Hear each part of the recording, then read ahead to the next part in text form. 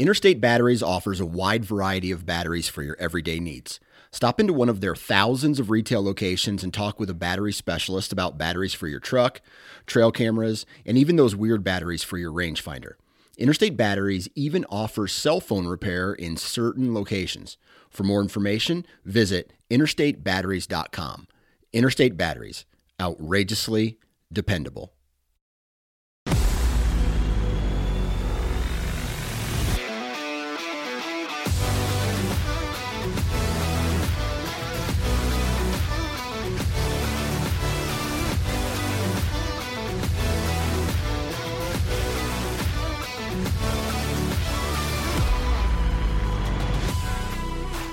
Welcome to the Missouri Woods and Water Podcast.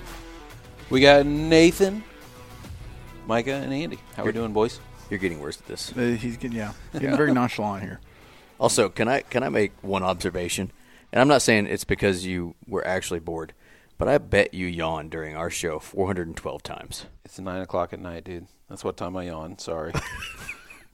Every time I looked at the screen, Mike go, ooh. Dude, once I start yawning, I just can't stop. Just don't stop. And I couldn't even touch our this is one of those nights you annoyed me while we were recording. Because, I couldn't even get on the desk because Mike has got that restless leg thing. And the desk is just sitting there going, bounce, bounce, bounce. I can't help it, dude. Sorry. Yes, you can. Just stop. No, I can't. I literally can't. So it's a syndrome. You got more than one syndrome, that's for sure. I do. I got a few. I got a few issues. Take you back to the shop. Yeah. Need a tune-up. So, You two done yet? yeah. Yeah, we're done. Oh, okay, cool. So our show today is about turkey hunting. Yeah. But I want to talk a little bit about coyote hunting first. Because why the hell not? We like it. Because we don't do it enough already. We did do a new kind of coyote hunting for us last week. Yeah, we had a lot of fun, man. It was a lot of fun. Hopefully we can do it again. Yeah. I'm down. We went and got together with the Missouri Disabled Sportsmen's and me, Andy. We took a guy out also with Pete, who's the what's his title? Chairman of the board. Yeah, chairman Whatever of the you wanna board. We were able He's to important. The man. We were able to go out there and do some coyote hunting, and they had these cool track chairs, and dude, those things were badass. There was nothing, and it rained All day Thursday. If I had to guess, we at least got an inch of rain. Yeah. But everything was mud. It was Just swampy, and not only was mud. it swampy, we were already in an area that it's a duck hunting area. Yeah. So it's wet in general. Mm-hmm. A lot of farms flood intentionally. Yep. And they're taking the water off now because duck season's over, but it's still pretty soupy out. And those chairs, places side by sides wouldn't go. Yep. Right. My legs are getting tired walking through mud, and those chairs are just cruising right getting along, after man. it. Yeah, so also shout out to Jesse and Jesse and Harley. Harley with Explicit Outdoors and Brandon Scarborough and, oh, man, I forgot his Matt. buddy's name. Shit, sorry, man. They came too and took two of the other hunters. Matt Tidmore. And, yeah, that's correct. Yeah, Matt Tidmore. And despite what Micah said, I was there in the afternoon. I was going to say Nate joined us. He did. We went out a little bit that night. He was balancing some kid stuff. Yeah. We went out a little bit Friday night, just right there at the lodge. Didn't have any luck. Got to show the guys some bobcats, though. We did get some. Oh, that was pretty cool. Yeah, they Yeah. were 60 yards away from us, so that was pretty neat. The next day, we went out, and it was really hard hunting. It's just, I think it's that time of year. The weather was actually pretty nice. It was 60-something 65 degrees. yeah, it got hot. Not honestly. an ideal coyote hunting weather. Right. We did get on some dogs. We just couldn't make it happen. So, you know, we had them in front of us. That happened when I wasn't with you guys. Right. Yeah, we called but so you guys took out Josh. Yep. Yeah. So what's up, Josh? We enjoyed spending time with you. blast, man. Andy and Mike Yeah. obviously spent more with you. Johnny and Eric were the other two guys. Johnny went with Scarborough, Brandon and Matt, Tidmore, and yeah. Eric went with the Explicit guys. Yeah, Jesse Yep. and Harley. Jesse. And we Harley. also actually had a little fella named Will. Yeah, Yeah, he Will was got there Friday to night. join us Friday. Yeah, Will got to do a little bit of thermal hunting, and his Kind dad. of. And I never got his dad's name. You know what? I never did either. I don't think I did, but I enjoyed. I visited with him Friday night for quite a while, just on different things, trapping and mountain lions, and yep. he quite the experience. Me and his dad got to talk quite a while about what he used to do for a living, and he was a cop, police officer. Yeah. Yep. And then got to take Will, a little bit of a thermal hunt. Got to show him some stuff. I really thought we were gonna, because I got, you guys kind of took care of. Eric was the other guy that went down with us, right? Yep. You guys, you and Jesse and Micah kind of. Well, I was pretty much just scanning. We're over with him, and then me and Will's dad. Micah was trying to keep an eye on the coyotes we had spotted, and Jesse, and since it was my scope, I was kind of familiar with it, so I was trying to help Eric get set up. Jesse was helping us get maneuvered and everything, and we almost made it happen. But it was our first time around those chairs. We had no idea how loud they were, and not only you're thinking about dead of night. And we're rolling down a gravel road, rocks popping, different things. Moon was bright as and there was be. One, Moon's 2, bright. 3, 4, 5, 6, 7 of us out there. Yeah, 7 dudes going down a road. Because I can remember talking to Will and just being like, "Hey, listen, safety's right here. Yep. There's one in the chamber ready to go. It's not going to kick. Just slowly. It's a light trigger." I was going through everything with him. I'm like, "Can you move this way?" Yep. Because the coyote actually ended up, what we thought was the coyote, ended up being further to the right, and so he was having a hard time swinging that way. And they got to see bobcats. That was pretty damn that in nifty. itself is 60 pretty, yards. Yeah.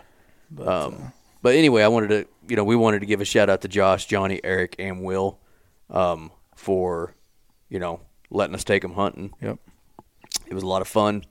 Hopefully next year we can get some killed. I'm hoping there's a next year. We didn't get them killed, but like I said earlier that day, Mike and I got them called in. We actually called in 3 on one set. Yeah. We didn't know there was 3. We was kind of like we call it a 2 triple. and 1. We call it a triple, but it was a 2 plus 1. It was a double and 1. And actually, Pete had the single at 80 yards. It was squeezing the trigger when he heard us say there's 2. Well, we were talking about 2 different coyotes completely, so he backed off, thinking that we were going to get a shot at this double. And specifically Josh. We did, right. Yeah. And we did get a shot, but it wasn't, it was a poke. It was 300 yards. Right. It was 250. Well, okay. That might have been part of the problem. That might have been the issue. Was we thought it was 300, but it ended up being 250. I took 2 ranges. One was 255. One was 300. I went with a 300, and it was 255. So I hit the tree behind it, apparently. Yep. So nice. But it was a fun time. My bad. We got to Friday night. We went down, got to have dinner with the guys, kind of get to know everybody. Like I said, then that's when we went out a little bit Friday night. And thank you to Duckhorn Lodge for putting us in. Yes. Man, I mean, that outfit is just awesome. They were the actual owner, Fry. He was there, and he was just nothing but accommodating. He was it was phenomenal. Yeah, great person, and they have a great organization. If you want to look them up, it is, I believe, on Facebook. It is Duckhorn Adventures at Duckhorn Lodge. Yeah, I believe is the official name. If you want to search, they for do them. a lot of great things, man. They do a lot of stuff with Movets Outdoors and vet organizations, women, children, different they're really for people who don't have the opportunity or resources to do those types of things every day. A lot of waterfowl hunting. I said specifically duck and bird hunting, but I mean they want people outdoors that don't have the opportunity to get there that often. They were awesome. They opened up their doors to us. Bob and Dan. Yep. We're down there Friday, and then Dan was there all day Saturday. Don. That's right. Don Disbro. Don Disbro, yes. I think so. I'm glad you said that. Sorry. I suck at names, but once I get them, I get them. But he was down there all day Saturday, too, and we really appreciated it. We asked if we could help before we left Saturday. Nope. You guys, I mean, they were really awesome. Yep. And then also thank you to Pete. For organizing a lot of this. Ramrodding it. Yeah. Being, the head of MDS or whatever you want to call it, and allowing us to be a part of it. We got him hooked on it, actually. Yeah. As soon as we got up. Because, he's never been coyote hunting before, and he was just like, I don't know about this. And then as soon as he had that dog, as soon as we stood up, he's like, I get it, boys. I get it. I'm hooked. He's like, all right, I get it. I'm hooked, dude. My heart was just pumping, man. And I mean, that's what it's about. That's what it was about for Josh, for Johnny, and Eric. I mean, it's trying to get them that feeling, that experience that sometimes we can take for granted because we repeat it over and over, Right. That's why we go coyote hunting. they don't get that opportunity every time just because, for that organization, their mobility keeps them from doing it. We solved that problem with them chairs and got after it. And those dudes are just badasses, man. Like, oh, you and I'm not trying to have a pity party for them because they don't have a pity party for themselves. But you take for granted, like, what you can do. Yeah. And those dudes don't get to walk anymore. And it didn't stop them from going coyote hunting with us, and they were able to get to go. And I never heard no complaining, I mean, and I think even, like, if something was wrong, they have a hard time admitting it. They're like, well, yeah, I do need a second or something, it's just. We didn't. I mean, we just got after it. You guys hunted hard. We hunted hard. We, like, going into it, we only thought, we were like, if we get 4 sets in today, that's what we're going to be good. We ended up getting 6, right? Well, we got 3 with me. So I got back and we did 7. So we did 7 sets. Yeah. So we already did more than what we thought we were going to do. Josh was game for it, man. He was ready to go. We took an after, like, we went and ate lunch, and he's like, hey, I'd like to go lay down for a little bit, stretch out, do all that. And we did. And I was sitting there on the recliner, kind of doing the same, and his alarm goes off. And he's like, all right, let's go. Like, okay, here we go. We went back after it. So yeah, because when I joined back up with you guys, I did 3. Yeah. With you guys. So yeah, that was great, and I think the other guys got a lot of sets in too. Yeah. So, anyways, wanted to shout everybody out. That was a great experience. We hope to do more like that with them. Let's get into some turkeys. Let's get into some turkeys, and first, we got to pay them bills. Who do you want to start with first? Let's start with Onyx because we used the shit out of that. Dude, if it wasn't for Onyx, we would have struggled last weekend. We would have been screwed. Because we were in unfamiliar territory, no idea. Like, never been down there. We said, "Hey, boys, you got permission on these farms right here." And honestly, when I say right here, he was like he was pointing that farm that over way. There, that farm over there. If you go down this road, take a right. I said, "Hang on," pulled up Onyx. What's the name? Yeah. And then you start looking at, okay, there's this fence line and that fence line. Where can I set? Where can I go? High points, low points. Without Onyx, we would have been screwed. A lot harder. Would not have been able to do what we did. So download the Onyx Hunt app in your app store today. Use the code MWW20 for 20% off on their website, Onyx. Is it OnyxHunt.com? I think even know off the top of my head. Just Google it. You'll find it. Yeah. Camo Fire. Rotating doors of deals. You can get anything you need. Could use some stuff at the hunt, actually. What? Brandon actually gave the guys some drags. Yeah. That he either made or had. I don't know exactly. I was going to ask him about it, and I forgot. But they've got stuff like that on Camo Fire. Yes, all they the time. do. All the time. A little bit of everything. Just check. See how I tied that in. Different every day. Good work. Good work. Yeah. Nice. And also Black Ovis. Use the code MWW10 for 10% off there. So. With turkey hunting coming up, boots, big deal there. Decoys. They got all kinds of freaking decoys. Do they have any calls there? I'm sure. I'm sure they do. I haven't looked. But check out Black Ovis. Any of your hunting equipment needs. Go shopping. Gear. Spend some money. That's right. F it. Them tax refunds back in now. See, I should talk to their marketing people and be like, I have a new marketing slogan for you. F it, spend the money. F it, spend the money. Just saying. Nice. Work. Lucky Buck Mineral.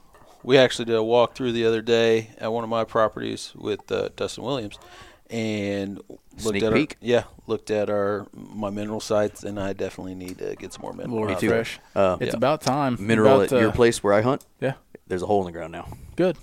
They dig it up. Rule of thumb, put that bucket on top of your lawnmower. When it's time to mow the yard, dump out your first bucket of Lucky Buck. Yep. Or a half bucket, actually, I think, right? I'm going to go. Start with a half. I don't remember. But you know where it is? On the bucket.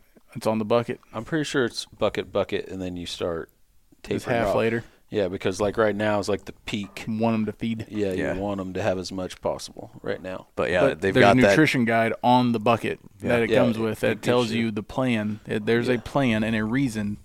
He didn't just make some mineral, hey, dump this out every so often. There's a method behind the madness for this stuff to work. It's a guarantee. Makes a man feel good.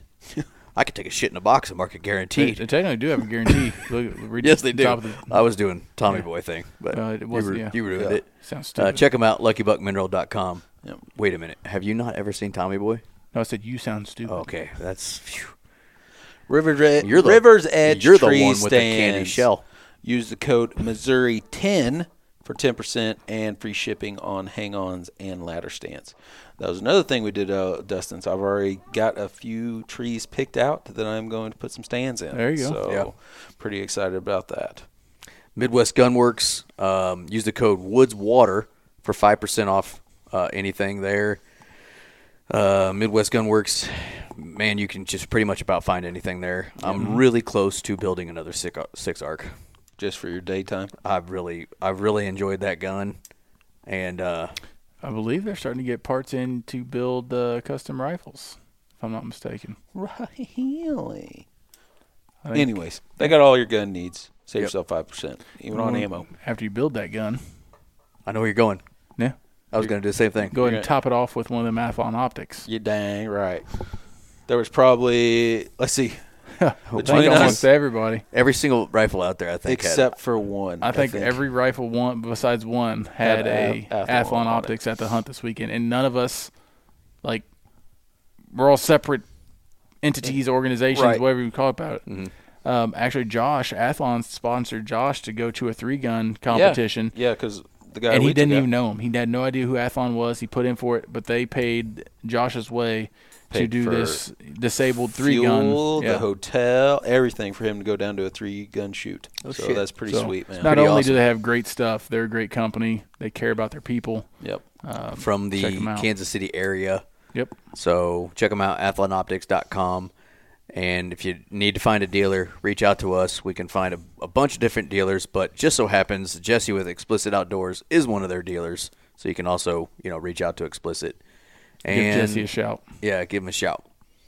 And Cuddyback got their L cameras in. Oh, snap. Is it the L camera? I think can't it is. remember. But Check that's them good. out. So check them out, cuddybackdigital.com.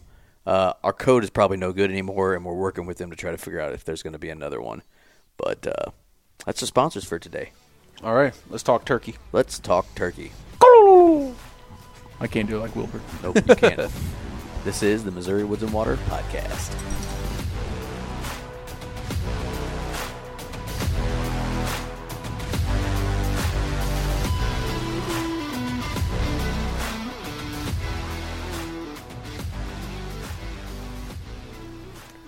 All right. With us tonight, we've got some jokers that we've been doing some stuff with the last couple months, honestly. Paul Campbell and Andrew Muntz with the O2 Podcast. What's up, boys?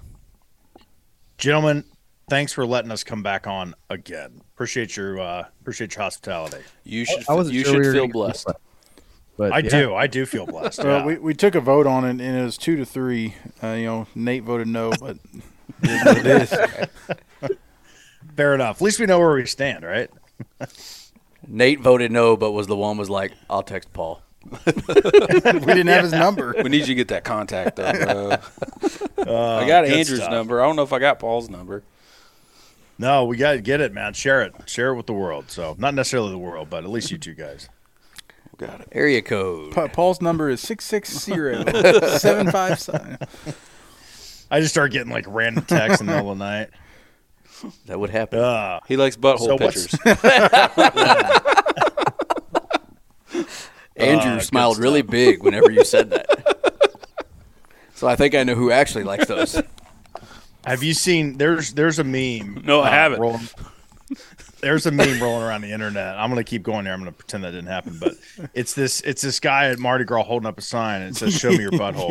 And then there's a guy and the girl like on the ground and they're looking at it, and this dude's got these giant beads, right? And so the next video is the dude wearing those giant beads because he showed him his butthole. It wasn't even the hot chick that did it. So That's great. we should walk around ATA next year with signs that says "Show me your butthole." And see how far we can get with that. So, Quakula, Paul, right? Is that what Wicula. the turkey butthole?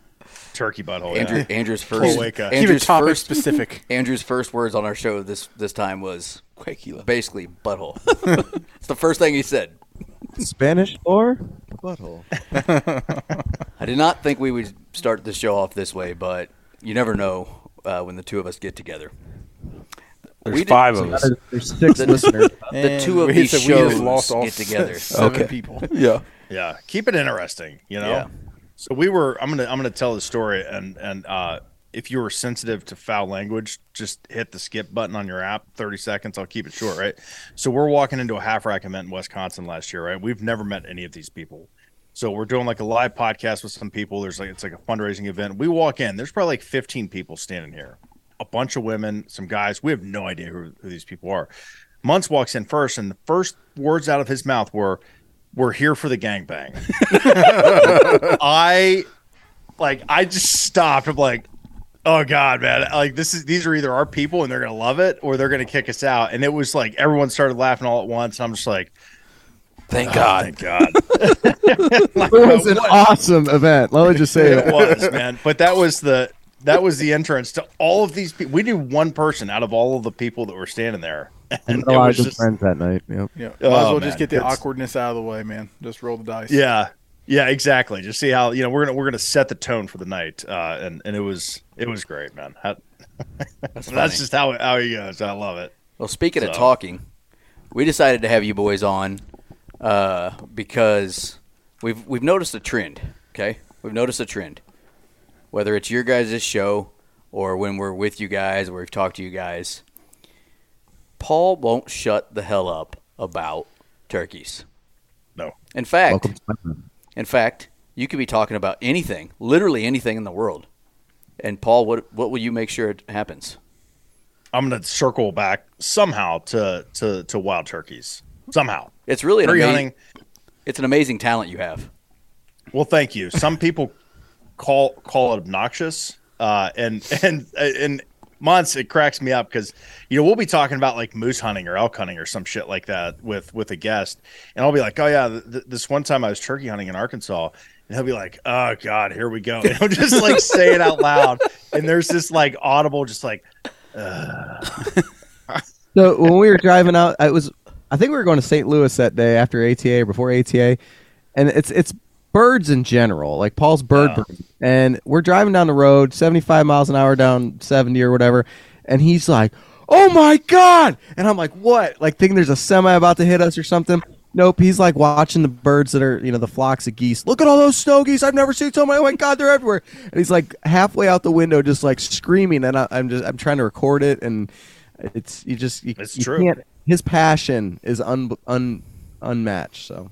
Oh, thank you. Yeah, it's definitely an issue at some points, but this is my time to be relevant. This is the time that everyone wants to, well, at least everyone wants to talk about wild turkeys. So it's a good run for me from now until about June because I can talk about it and not feel like an idiot. This is your time to shine. I can keep thinking of longest yard. This is Brucey's time to shine. This is Brucey's time to shine. Time, man. It's it. This is it. So I take advantage of it.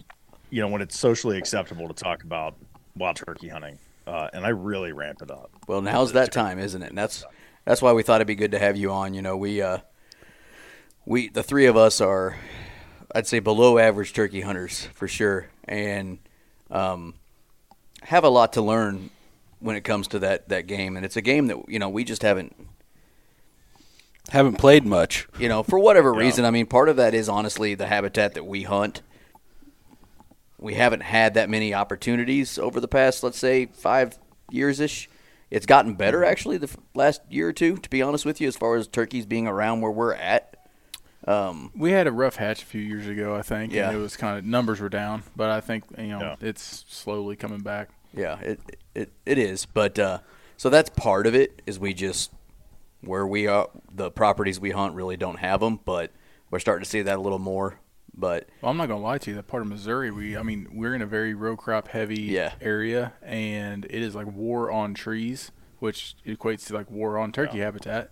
And people wonder, well, I don't know why we don't see turkey like we used to. Well, Jethro, you're ripped out about 50 acres of their prime habitat there, bud. Yeah. Yeah, that's a real issue across the country, and it's funny because people get angry about it, and they say, well, we don't have the turkeys like we used to 20 years ago, 25, 30 years ago, whatever the number may be. And then you look at the habitat loss or the lack of habitat, maintenance and putting the conservation efforts in on your personal property or state land, whatever it may be, and then the turkeys go somewhere else. Right. I mean, they're just looking for a better home. It's like if I went through and ripped your roof off every 2 years, you're gonna move to a different home that has a roof. Yep. And so that's, I mean, it sucks because for a lot of people, wild turkeys are it's a very personal issue. But I think for humans, it's hard to say, to point the finger on us, back at yourself, like, why I didn't do this, or I did this. I helped destroy habitat on my farm or my property or whatever it is. So it is it's a very personal issue, and it's a very there's a lot of nuance to that conversation about the impact, positive and negative, that humans have on wild turkey populations across the country. So well, I would say not only habitat, but there's less coon hunters now in our area, at least, than what used to be, say, 10, 20 years ago. There is a plethora of raccoons, I will tell you that. And I think we all know that that's a big, big nest predator. Big hatch, nest predator for them. So, yeah. So Paul and I talk about this a lot because it's one of those things that I think in life everybody wants that silver bullet. They want everything to be black and white, but it's super gray, right? And the habitat is one thing. Andy, I know you're big in the farming world. My job involves a lot of things, with pesticides and things like that. So I like to go after pesticides, the nest predators, whatever it'll be. But I think that we have to collectively agree that it's never, well, maybe not never, but oftentimes it is not just one thing. Absolutely. It's a conglomeration. And I'm with you on the raccoons. Like in my backyard, I got a pile of corn sitting out there. Every night I got 30 raccoons out there. I'm never going to have turkeys until I take care of that problem. Yeah. But at the same time, we have to be, conscious of the habitat. But I mean, up in Pennsylvania and stuff, they've got tons and tons of big woods and stuff, but their populations have declined. There's no agriculture, I don't, what could be up there? Is it a bad hatch? There's just so much there. So, we could talk, I'm sure, for hours about that. Oh, definitely. Definitely. Yeah. Marcus Lashley and Will Goldsby, they're two wild turkey professors out of one's out of the University of Florida, and I believe the other one's out of Auburn or Alabama somewhere. I'm not sure, but they did a trail cam study on corn feeders in the southeast, and if I remember right, I think it was 82% of the animals that frequented these feeders were raccoons. And so when you look at like the habitat destruction and just the lack of care and maintenance on good quality nesting habitat and brood habitat for turkeys, you add in so we don't do that. We've made raccoons more efficient at killing nests and killing poults because there isn't the habitat for them to nest in successfully and hide from those animals, and there isn't the habitat for those little baby poults, the baby turkeys, to hide from those raccoons, because they can't fly for the first 2 or 3 weeks of their life, so they're on the ground.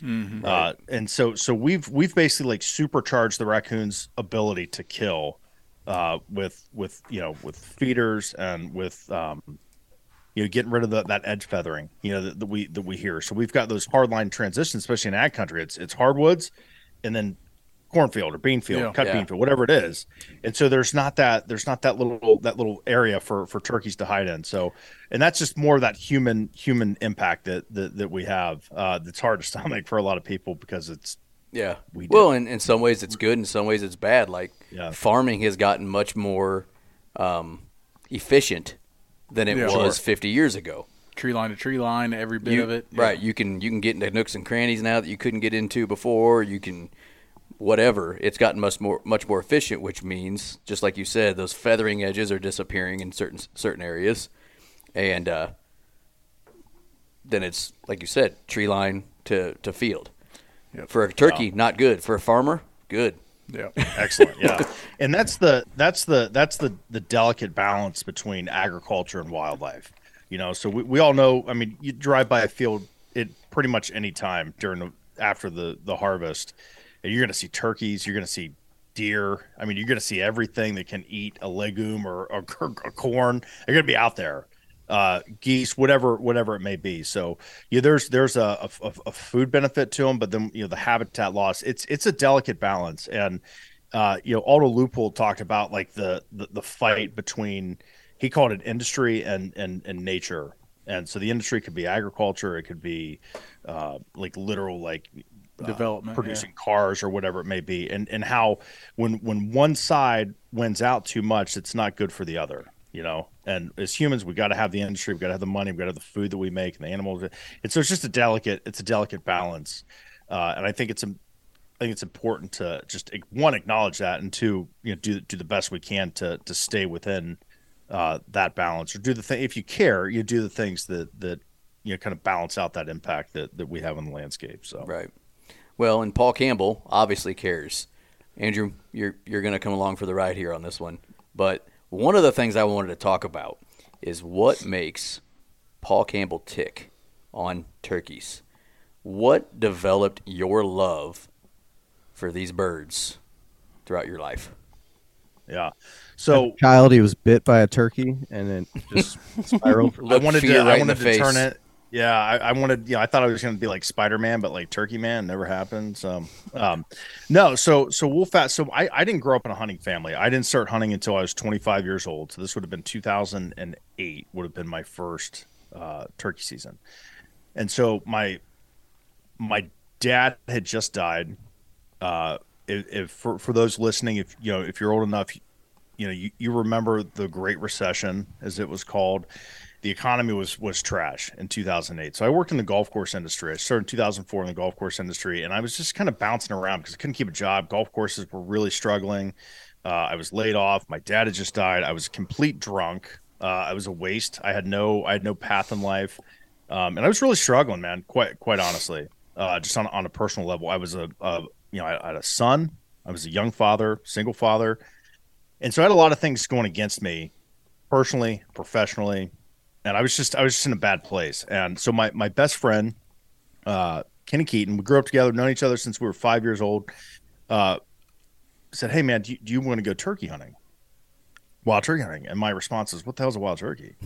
I had no idea what they were. I didn't know that was a thing. I didn't know that one, those animals are around, and two, that people like chased them through the woods with shotguns. Like I never crossed my mind that was a thing. And so I was like, sure, what the hell, man? I had literally nothing else going for me in life. I was like, yeah, man, we'll do that. So I go to Walmart. I get the cheapest camo that you could get. It was like Mossy Oak Obsession. It was like super thick cotton. Like it didn't move. Like it was just hot. It was like $10 a shirt, $15 for a pair of pants. I borrowed a shotgun. I bought this little tiny Primo's Power Crystal. It was like probably $10 or something. And to set out on our first wild turkey hunt, and both of us we didn't really have any idea what we were doing, and we can talk about that more. But the first time that I heard a wild turkey gobble, something in my mind, in my heart, in my soul, whatever you want to say, something clicked, and when I heard that gobble, I've never wanted to see something so bad. I've never wanted to, just put my hands on something so bad. And quite honestly, I've never wanted to kill something so bad until, when I heard that turkey gobble. I didn't see a turkey that year. Didn't see it. Didn't even get like close to seeing a turkey. The second year didn't get close. I saw some, had some interactions. The third year, I finally killed a turkey.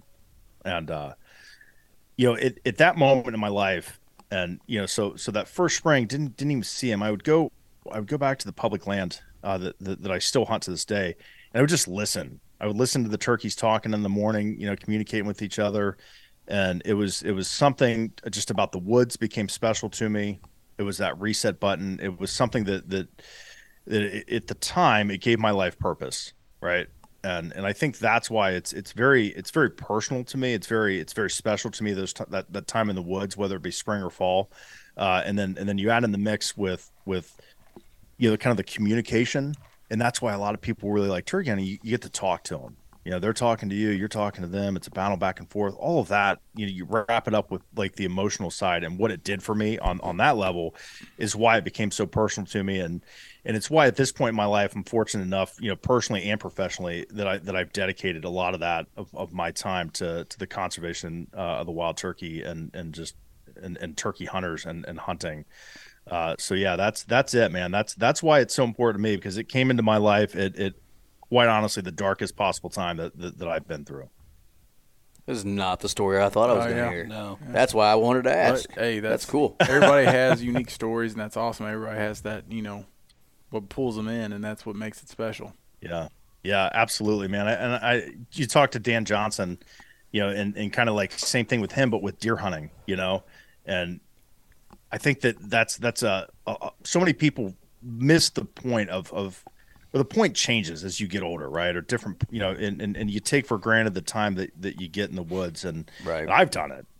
Even just in the limited time that I've been a hunter, I've done that, and it's easy to do. So, it's definitely, it's intentional effort to remember, why you're there and why you enjoy being in the woods, your friends, the pursuit, the challenge, pushing yourself. That's stuff that's important, and I hope that people never forget. If you have forgotten it, I hope that you remember. So are you actively trying to brainwash Andrew into loving it more than he does? Now, Andrew, to be fair, I don't know how much you like or dislike turkey hunting prior to your relationship with Paul, but what kind of brainwashing goes on from Paul's side?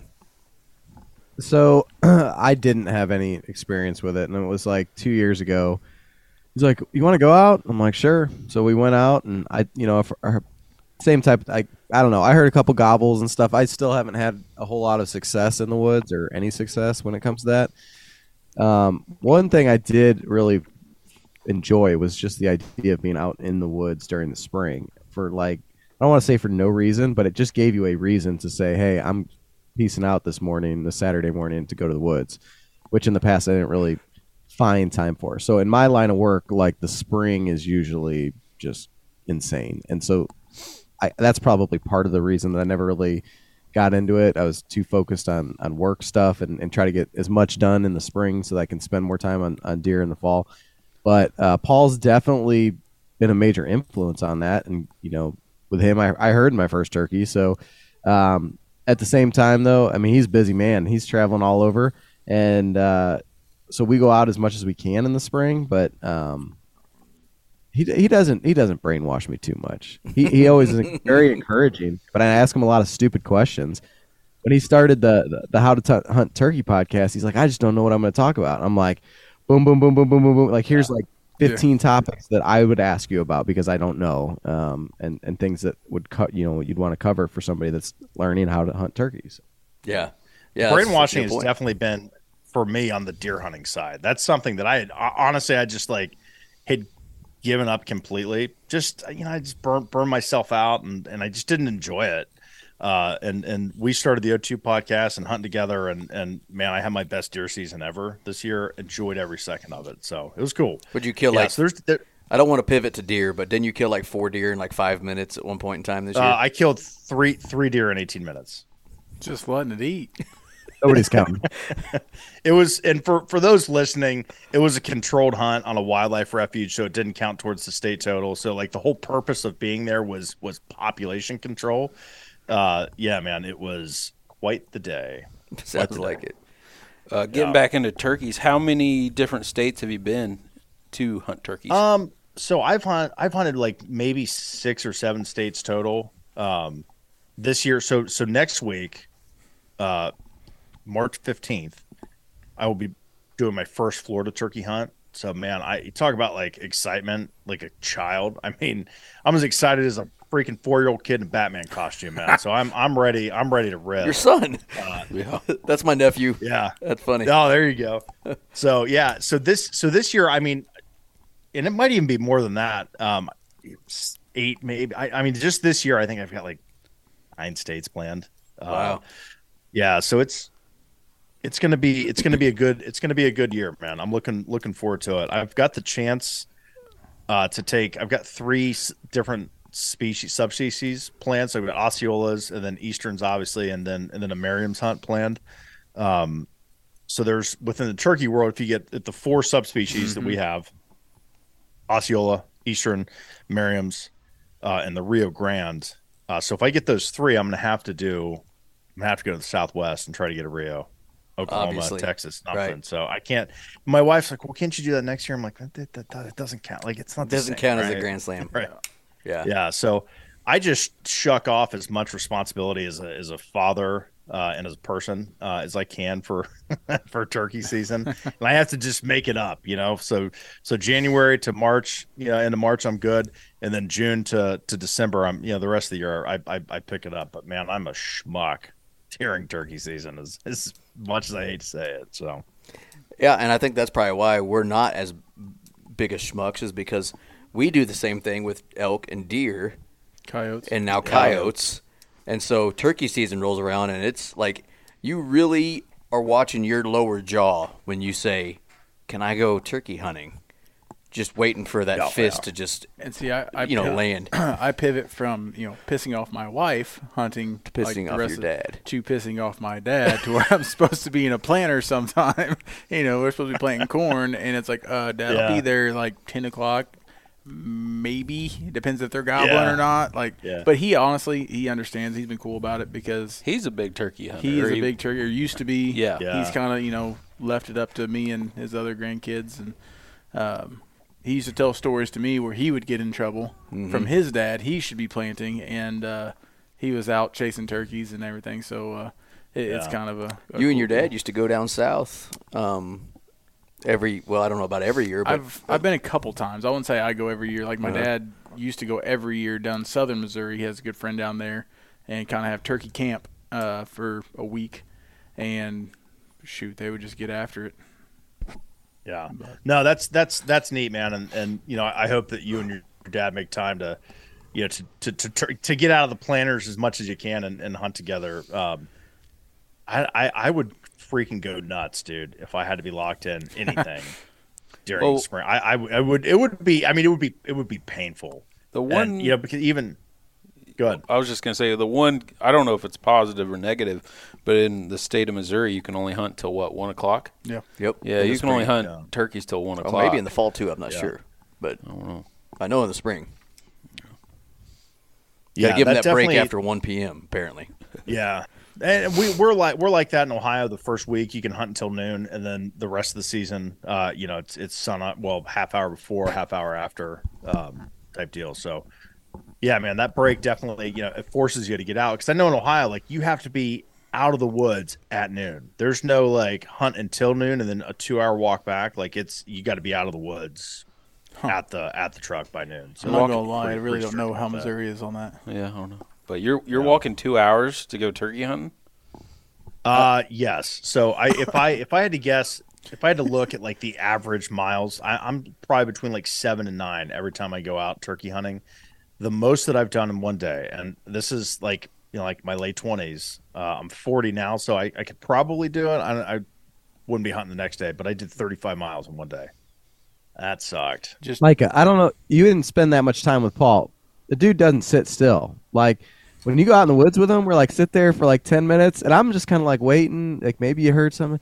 Paul will be like, all right, let's go over that ridge, and then over to that ridge, and just like nonstop, all over the place. Yeah. So that answered my question. I was going to ask him, what is his favorite? Does he like setting up decoys and blinds, or is he a run and gun kind of guy? Run and gunner. No, absolutely not. And I got permission to hunt a 100-acre farm here in our county a couple of years ago, and the turkeys would roost on top of the ridge. They would hit the ground, and they'd either go like, it was just so they would roost on the neighboring property. And so, I mean, the first couple times I hunted there, I'm like, I walked the entire property by like 7:30. I'm like, what the hell do I do now? Like, so I just stand along the line fence and I try to get them to come across the, the cornfields or whatever. Yeah, I like to run them. I like to run them out, and find them. And, I don't know, man, everyone's different. That's the one interesting thing about turkey hunting is there's no absolutes. I mean, every way works. Every way kills turkeys. Sitting in a blind, setting up decoys, how do everything can work. What's that whenever you like actually reaping? Yeah, how do you feel about reaping? So that's probably the most controversial topic in the turkey hunting world right now. So I'll kind of set the stage of why it's controversial. So one, there's no science behind that. First, explain what reaping is so that maybe someone listening doesn't know. So reaping is the act of taking like a decoy that's got like a full fan, either real or fake, attached to it, or just like a fan on a stick, and you go into a field and you manipulate, you move that fan or you move that decoy, and it triggers a response from the dominant tom normally. It's a fight. It's a fight action, and they will charge you from. I've seen videos where they people pull turkeys 300 yards away with a tom or with a decoy. And so normally something that's 300 yards across the field, you're not going to get that turkey over there. So that's kind of the issue that people have. And there's no research that's been done about the effects of reaping on turkey populations. There's a lot of speculation. There's a lot of theories about it. And so the way that turkeys, they're a lekking species. So what that is they have, you'll see them now, they're fighting it out. They're fighting with each other. They're creating a hierarchy within the breeding structure. And so they're very rigid within that breeding structure. And so you'll have these groups. You might have, like, just say in the arbitrary number, you might have 10 toms, and you'll have one tom that is the dominant bird. And he's the bird that is going to breed a majority of those hens. Those hens have chosen him. He's fought it out. And so when you pull that fan out, that dominant tom comes in, and a massive majority of the turkeys that are killed across this country are like 2.5-year-old turkeys. It's their first year with a long beard. They're fired up. They're full of piss and vinegar. They're gobbling like crazy. They're on freaking fire. They're not necessarily breeding hens at a high level, right? They're just out there just trying to get their feet wet, man, figure out how to be a big boy. And so those are the ones that we normally kill. The adult toms, the mature birds that are at the top of the food chain or top of the breeding chain, most of the time we're not even seeing those birds. I mean, honestly, if you're hunting woods, you're not seeing them. I mean, they're smart. They're tied to those hens. Yes, some of them die every year. And so the problem with reaping is that when you take that dominant tom out, and this is the thought, that when you take that dominant tom out, those turkeys have to go back and reestablish that breeding hierarchy, that breeding structure. So when they do that, what you've done is you've taken, during times that hens should be nesting, you've moved that back a week or two because they have to go through and kind of start that over. So when the farther that you move the breeding season and the nesting period down, the lower the survival rate is with those turkeys. And like I said, that's the people that understand turkey biology, that's what they've said. There's no research. They're like, well, this is what's going to happen. We know how the turkeys operate, but there's no data to support that. So it's very controversial. And for me, this is just me. It is a hard no for me, not because of, I think that it's, like I'm like a righteous warrior. If it's legal in your state and you're so inclined to do it, do your research, you make up your own decisions. I'm not going to judge you. For me, it's a safety concern. So in 2021, there was a 19-year-old kid and his girlfriend were hunting on a family farm in West Virginia. A 76-year-old man trespassed onto their property. This kid was reaping a turkey in a field. This old man shot him with a .243. It killed him right in front of his girlfriend. Shit. Thought he was killing a turkey. Illegally poaching a turkey. 19-year-old kid with a turkey decoy. That's dumb. Your life is not worth a turkey. It's not worth an elk. It's not worth a white-tailed deer. You're not going to dress up in a pelt with horns on your head and a bow in your hand and walk through the woods during the rut, right? Like that's insane. Or during gun season, no one's going to do that just so you can get closer to a buck. Right. So for me, it's a very dangerous practice. I want people to really take that into consideration. Is it effective? Hell yeah. Does it look like fun? It looks like a lot of fun. I'm being honest. These turkeys come flying in, their heads turn freaking white, and they're just like, they're angry, man. They're out to whoop up on you. Yeah. And guys are dropping these decoys sometimes from 10 yards or less. The adrenaline rush looks freaking awesome to do that. It does. It really does. Yeah. And you're not going to get that doing it, and I'll use air quotes, the traditional way, where you're hiding yourself and you're calling and you're using the wood sense. But yeah, for me, it's very much a safety issue, and I would not be sad if it was outlawed in all 49 states just for that. So funny the way you explained it. I've never heard it explained in a scientific manner. The reaping, argument is, I've heard it one or two ways. Well, it's legal, I'll do what I want, and then I've heard it the other way was, well, it's cheating, right? Like those are the two arguments I've ever really heard. And I've never heard somebody explain it from like that manner where the biology behind it. Yeah, like the hierarchy and the, obviously from a safety aspect, I didn't realize people have died doing it. Why was the dude using the 243 to hunt turkey? He was poaching illegally. He was poaching. Same reason he was trespassing. Because he don't Give a shit. Yeah. But I did a podcast with some guys from Louisiana on the How to Hunt Turkeys podcast, Team Wingbone, and they put out a video just a couple of weeks ago. Last year they were in Montana. They were hunting Merriam's turkeys. They were on a ridge. They had a bunch of toms in a field going crazy gobbling. They had some hens, and the guys were just sitting there letting the morning work out, letting the process work out. And they look to their left and they see a turkey to their left, and the one of them turns to get positioned to kill this turkey. It's 30 yards from them. It was a dude that had crawled in on his knees and had a full turkey decoy with real feathers on it, and had crawled in, had heard these turkeys gobbling, and had crawled through the woods and had this turkey. If that's a 13-year-old kid that's the first turkey they've seen, what are they going to do? Oh yeah, They're gun and pull the trigger. You're damn right. And you ask that guy, is it worth it, man? And that's it. That's where it comes from me. Like I said, there's just theory at this point. There's no hard, fast science. So I think that's where a lot of people say, well, it's still legal, I'm going to do it. And the polite conversation, is gone. It's out the window. Online.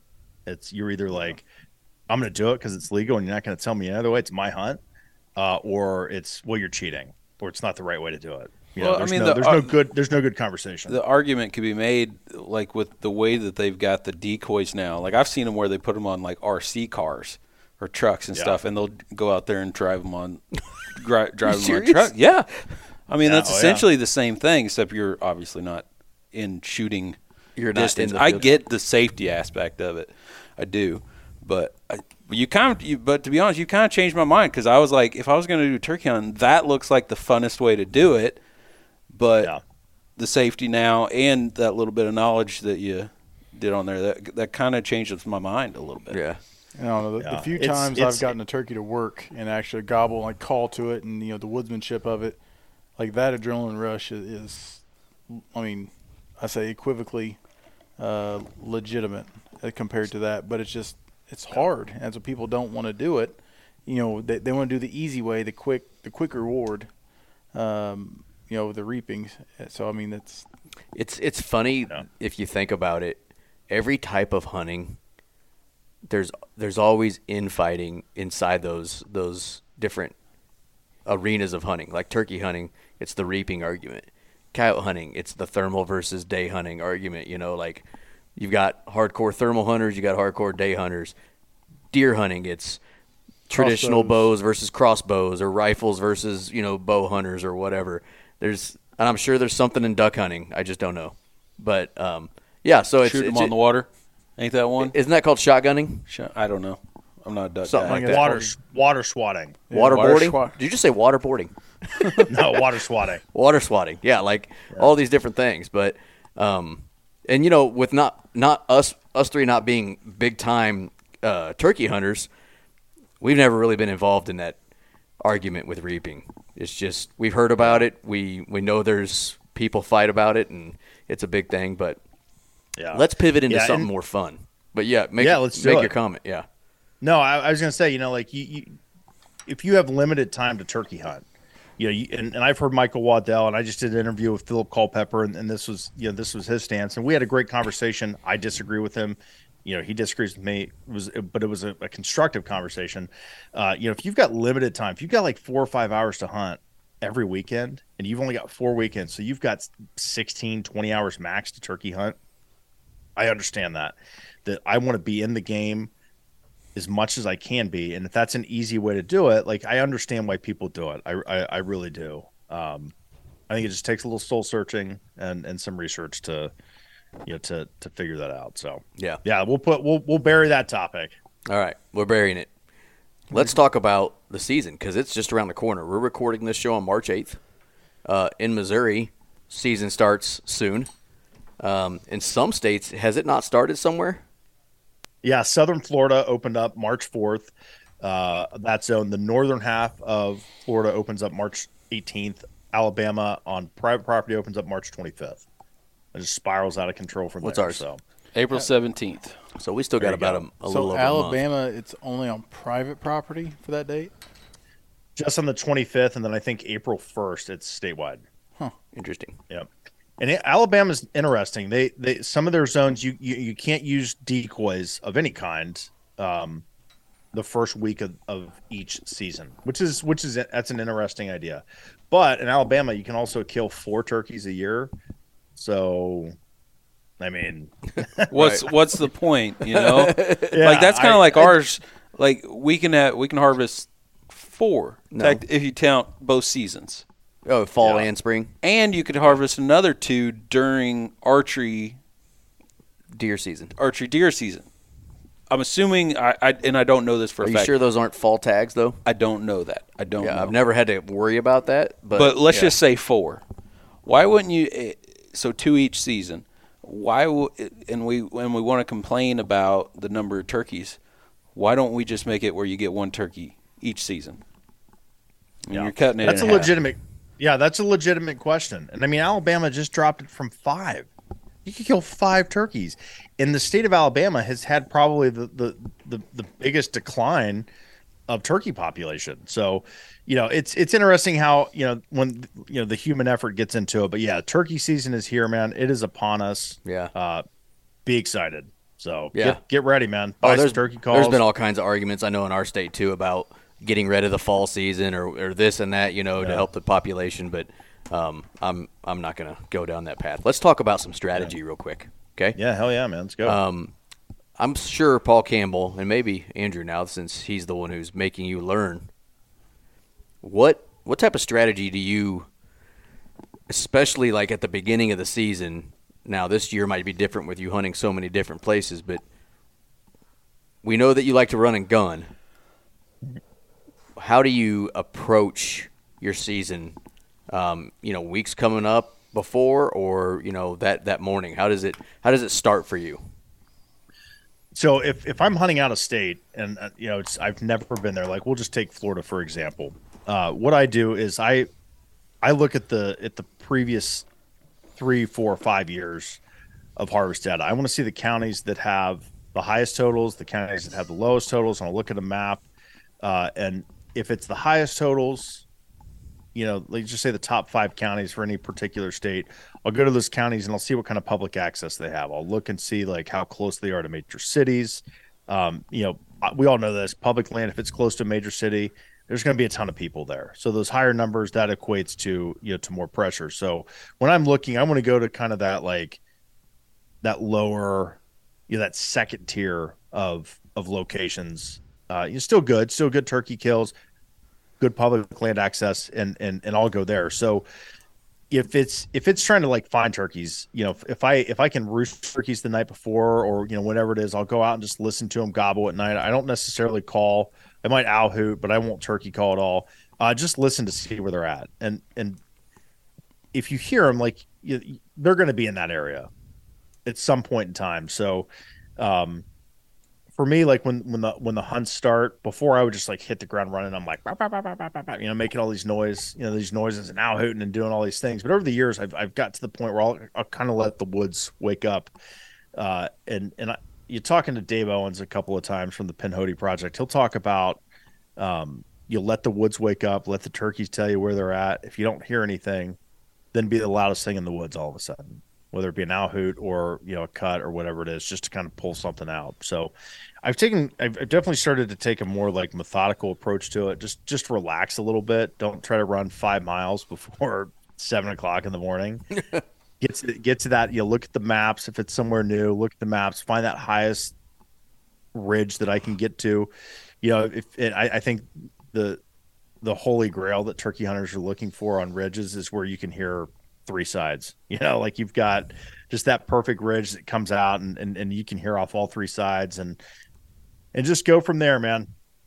And there are days that it doesn't matter what you do, you're not going to hear turkeys. You're not going to get them to gobble. And that's just the frustrating nature of turkey hunting. So you could just left turkey off of that one, just hunting in general, right?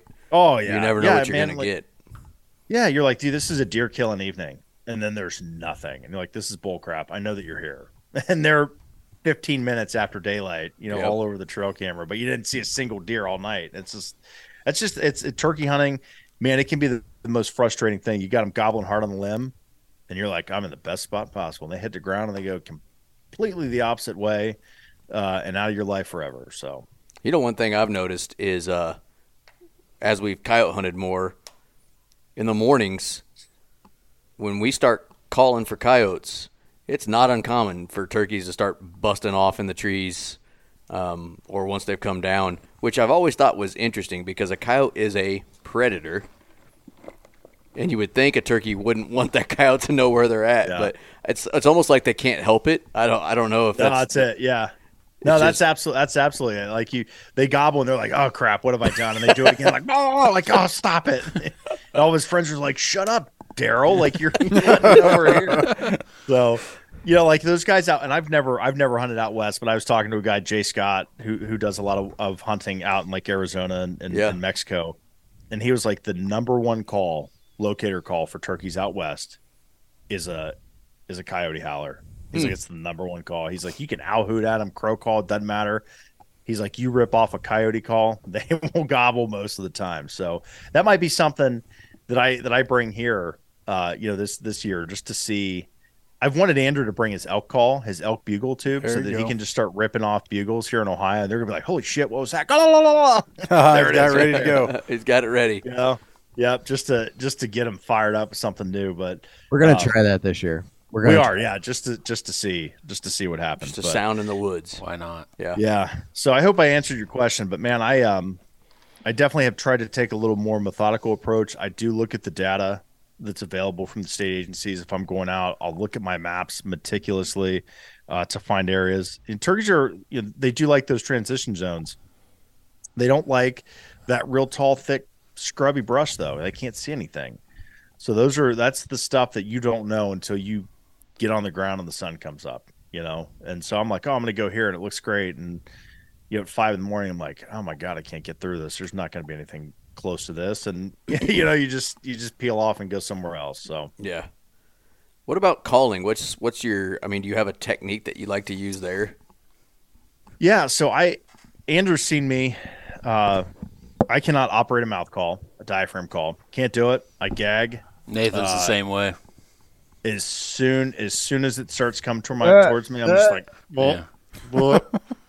So I've gotten proficient at using sleigh calls, box calls, tube calls are my absolute favorite turkey call to use.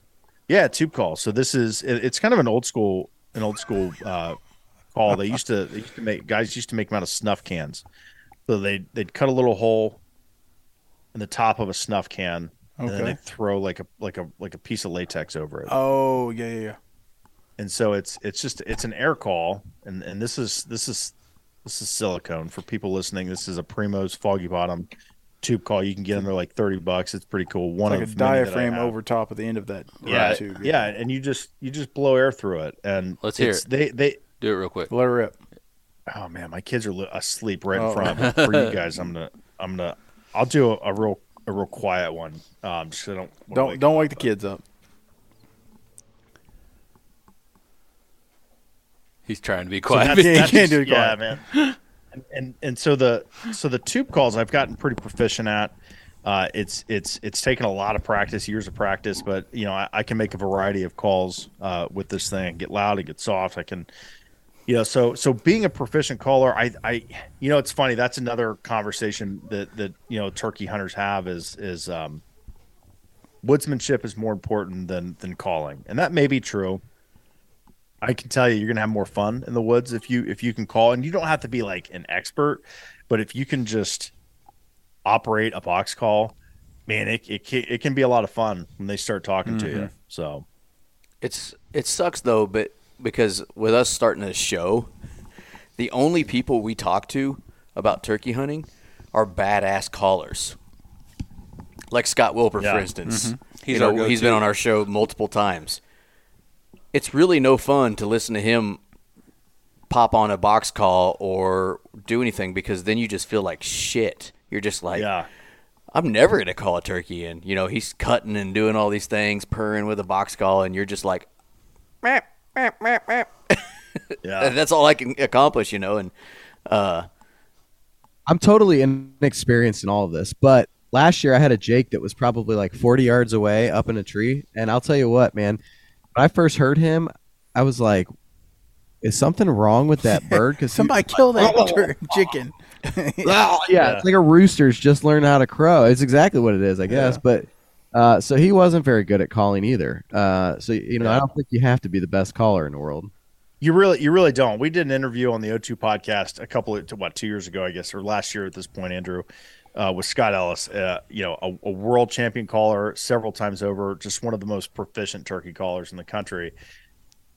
And his statement was a wild turkey hen would not win a calling competition. And he's absolutely right. Mm-hmm. I mean, when you hear him, you're just like, God, you're awful. They sound like a record or something, you know, like going through like this old timey like megaphone or some crap like that. And then you hear guys like Dave Owens and Scott Ellis, and you're like, damn, that sounds good, man. Like, so you don't, that's the one thing I want people to understand. You don't need to be a champion caller. I mean, dude, this is a box call. You can get a box call for literally like $10, like a Quaker Boy. If you can do this, like that's literally like that's the plain yelp of a hen. You can call a turkey into range. That's all you need. mm-hmm. You know, you're looking for, and Andrew's heard me say this. You're looking for the turkey that's ready to die. Yeah. And when you find that turkey that's willing to die, man, if you can make a call, you're gonna get them, you know. So Right. Yeah, that's what Scott had said to us before.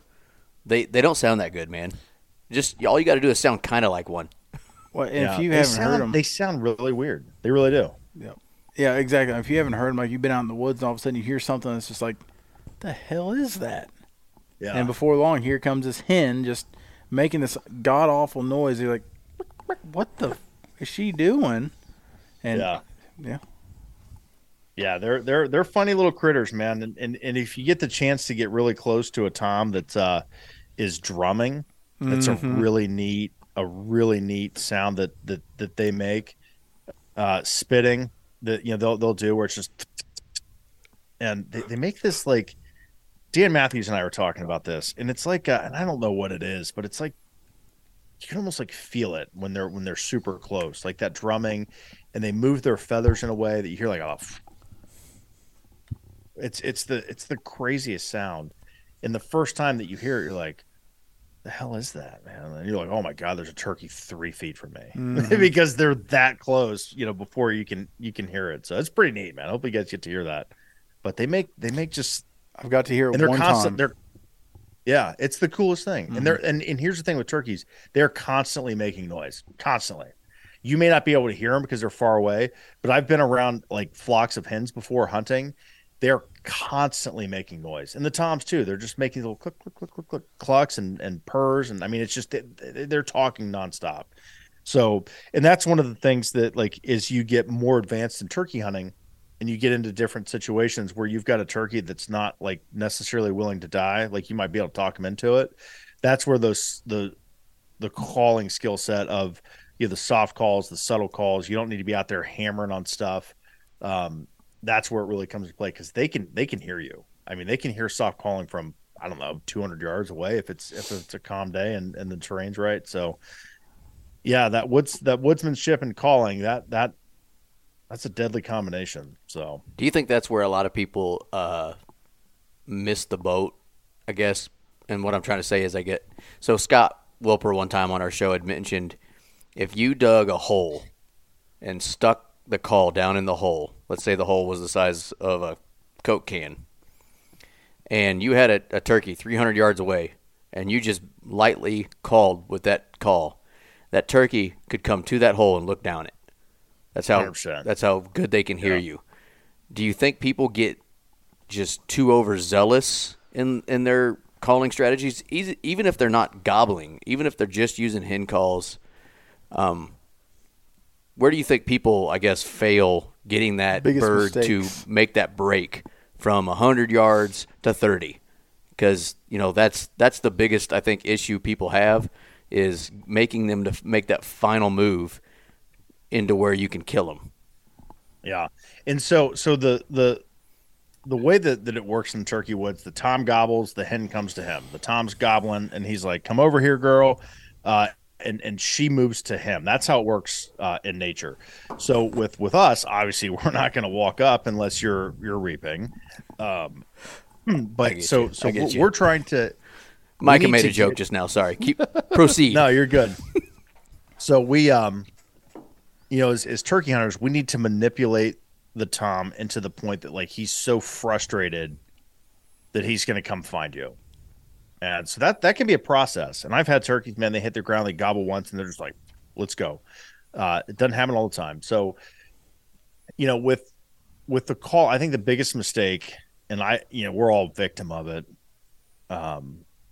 is when you got a turkey that you just hit the box call on accident and it chirps and the turkey gobbles. And that shit's cool, man. Mm-hmm. Like, I mean, that's fun calling at them and getting that response. So I think, when you've got a turkey, that they're hung up at 60 yards, 70 yards, whatever it is, and you can see them, or you just shut up because they're there. And so a lot of times what they'll do is they'll move to a point where they can see down where that sound is coming from or see clearly. And you may not even know they're there in the woods if they're moving. I mean, they can be hard to see, but if they don't see a hen, they're not gonna come in. That they know that, well, there's nothing there. They know that something's wrong. They may not know that it's you, but they know that they don't see a hen. She's gone. And so I think the problem when those turkeys are hung up and you need them to close that gap, it's just being quiet.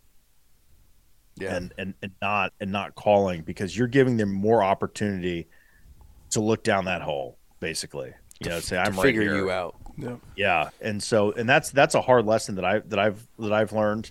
And then you get into the where if they're calling, they're gobbling, and they're not there. I can't tell you how many times I've had turkeys that I've worked for hours, literally hours. I've not moved because they're there, and I'm not calling.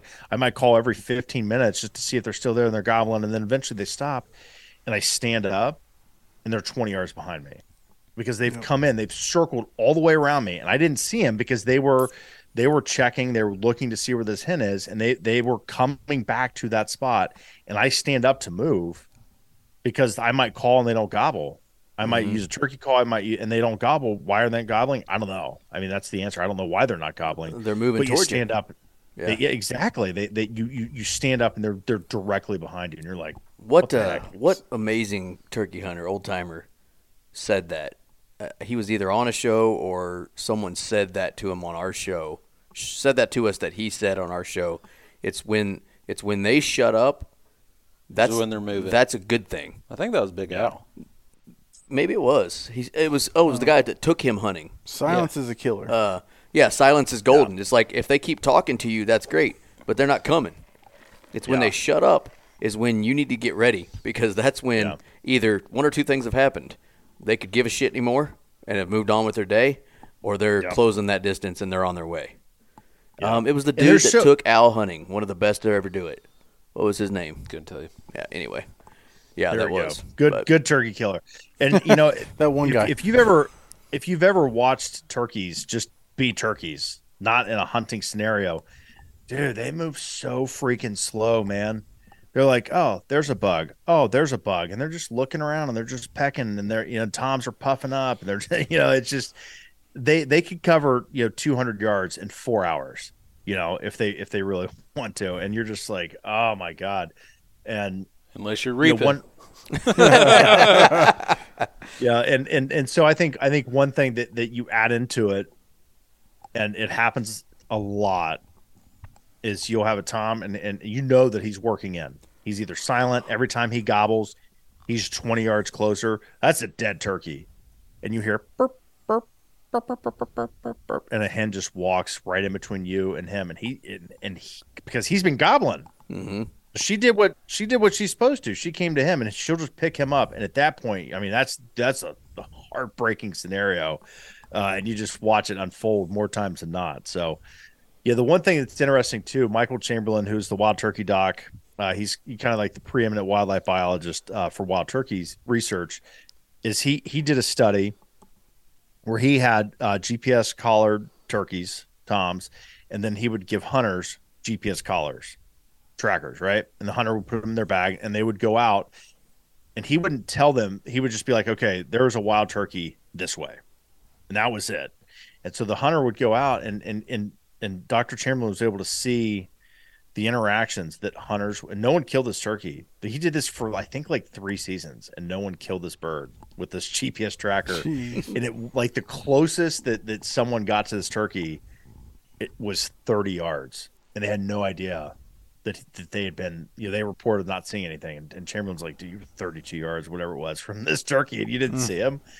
Is that they'll gobble and they'll leave, and they will come back. Yeah. And that was the data. They would come back almost within yards of the last GPS location that the hunter would send out, because in their mind, like there was a hen here, she might still be in this area, I got to go back and find her. And so they would circle back.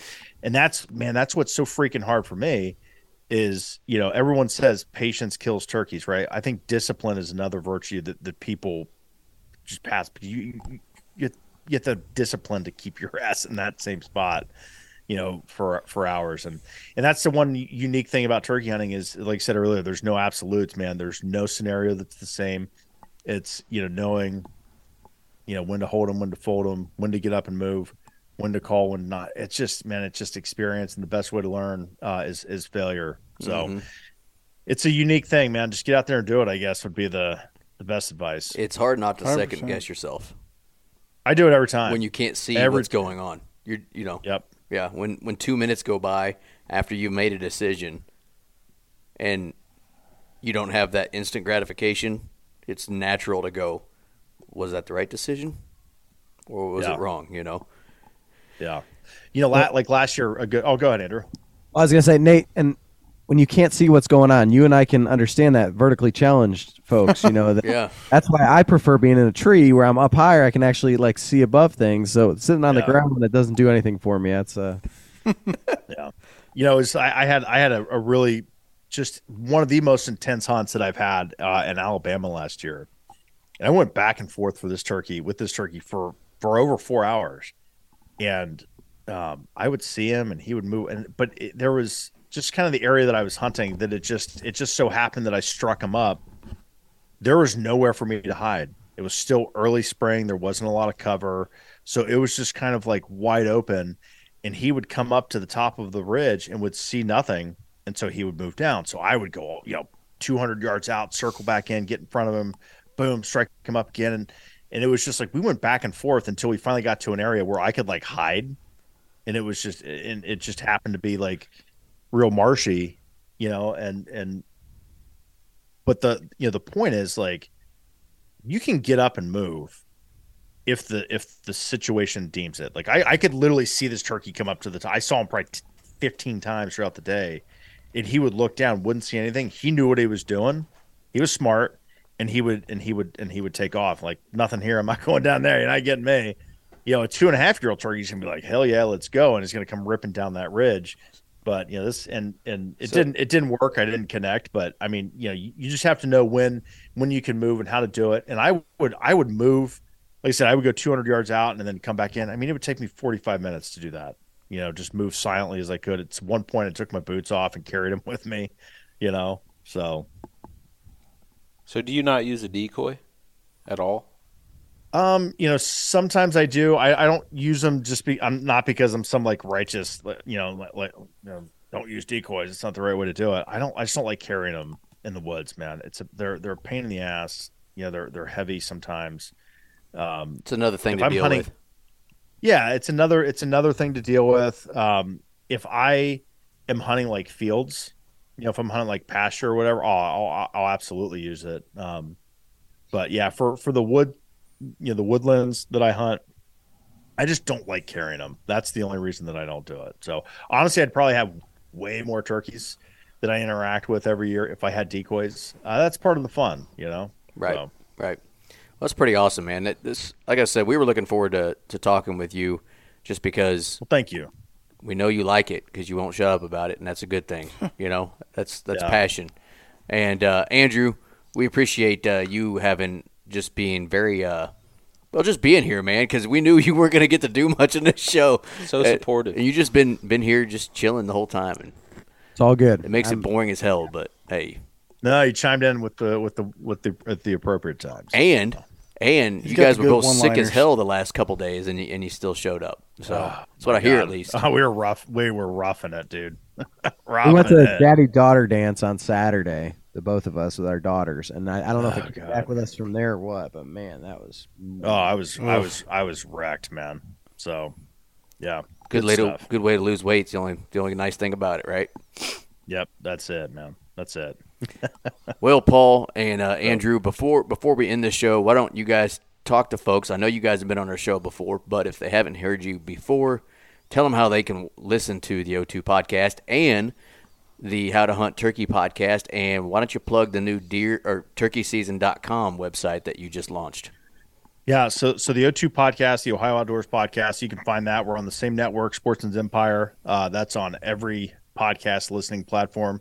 Andrew came up with a catchy tagline, Ohio focused but nationally relevant. We get some really good guests. We have some really good conversations about deer hunting, turkey hunting, duck hunting, whatever it may be, a lot about conservation. Pretty neat. Our newest episode this week, I talk about the research project that I went on last week here in Ohio. I got to hold a Jake, banded a bunch of hens. It was freaking awesome. Pretty cool. Oh man, it pushed me into freaking hyperdrive. I will say that. But yeah, so the O2 podcast, you can find us on Instagram, the.o2.podcast. Find us on Go Wild O2 podcast.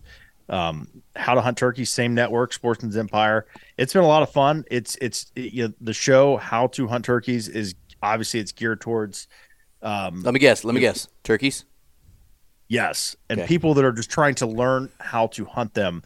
But I'll tell you, it is an interesting show. It's an entertaining show. I think even seasoned turkey hunters will enjoy it. I think the best way to learn to do turkey hunting, to hunt turkeys, is through storytelling. So I get people, really interesting folks, really good turkey hunters on.